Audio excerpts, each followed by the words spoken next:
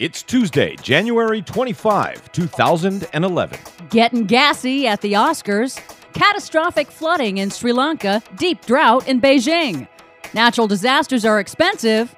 Plus, the State of the Union. All of that and more straight ahead. I'm Brad Friedman of BradBlog.com. And I'm Desi Doyen. Stand by for 6 minutes of independent green news, politics, analysis, and snarky comment. Our union is strong. Our union is strong. Is strong. It's strong. The state of our union is strong. The state of our union is sound. Well, that's great then. All the presidents agree the state of our union is strong. And I must say to you that the state of the union is not good.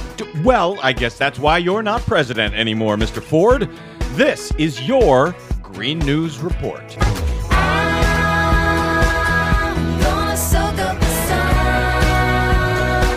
Okay, Des, State of the Union, it's like Oscar day for political geeks. Oscar night, prom night, all rolled into one. It is indeed. What do you have for us today? Well, more on that in a moment. But first, the United Nations says this week that the record number of natural disasters around the world in 2010 caused $109 billion in economic damages. That's 3 times more than in 2009. And indeed, the global trend in 2010 toward catastrophic flooding continues into 2011, from the historic flooding that is still making its way through devastated towns in northeastern Australia to Brazil, where over 600 people last week were missing or dead after torrential rains and mudslides, over to Sri Lanka, where the United Nations is now calling for international food aid due to record rainfall that's forcing mass evacuations and destroying crops. Bucking the trend is Beijing, the capital city of China, which hasn't seen rain in over 3 months. Climate scientists say it's part of an unusually strong La Nina weather event in the Pacific, affecting weather patterns around the world. Yeah, and we talked about this a few weeks ago, that we've had more deaths from natural disasters, many of them based on these extraordinary weather patterns in the last year than we have seen in the last 40 years from terrorist attacks. Imagine if we put the extraordinary amount of money we're putting into fighting so-called terrorism into doing something about our climate future, improving infrastructure, the number of folks who might still be alive. Hopefully that's something the president will be talking about in the State of the Union. And as I said, we'll get to that in a moment. It is that time of year. I'm chomping at the bit. Can you tell? It is that time of year again. No, not just for the State of the Union, but for Oscar nominations. Topping the list of nominations for Best Documentary this year is Gasland, a searing portrait of the natural gas industry that tells the story of how the natural gas drilling technique of hydraulic fracturing is likely contaminating drinking water supplies around the nation. Fracking. That's fracking, and within hours of the nominations announcements on Tuesday, the natural gas industry immediately slammed the Academy of Motion Picture Sciences for nominating Gasland. The industry says it plans a PR campaign to discredit the film. Of course they do. Just the way they discredited Michael Moore with Sicko. And guess who's going to win? The big corporations, I'm guessing.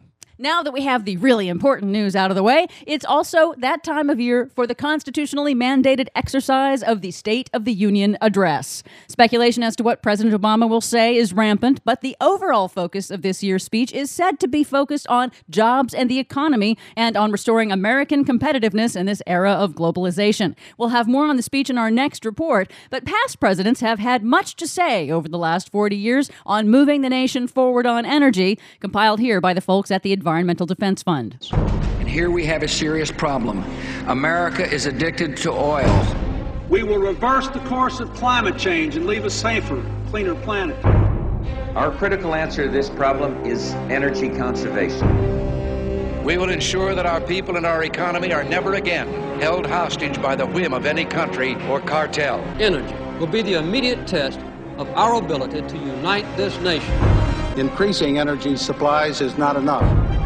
We can no longer afford to consider air and water common property, free to be abused by anyone. And here's President Obama last year in his first State of the Union address. Providing incentives for energy efficiency and clean energy are the right thing to do for our future, because the nation that leads the clean energy economy will be the nation that leads the global economy, and America must be that nation. But action on federal energy policy hasn't even come close to the rhetoric. While the Obama administration has directed more federal money and support toward clean energy research and development projects than ever before, legislatively, it's been a dud. For more on that and all the stories we didn't get to today, please check out our website, greennews.bradblog.com, where we are this week celebrating our 7th year of independent, progressive blogging, journalism, troublemaking, and muckraking.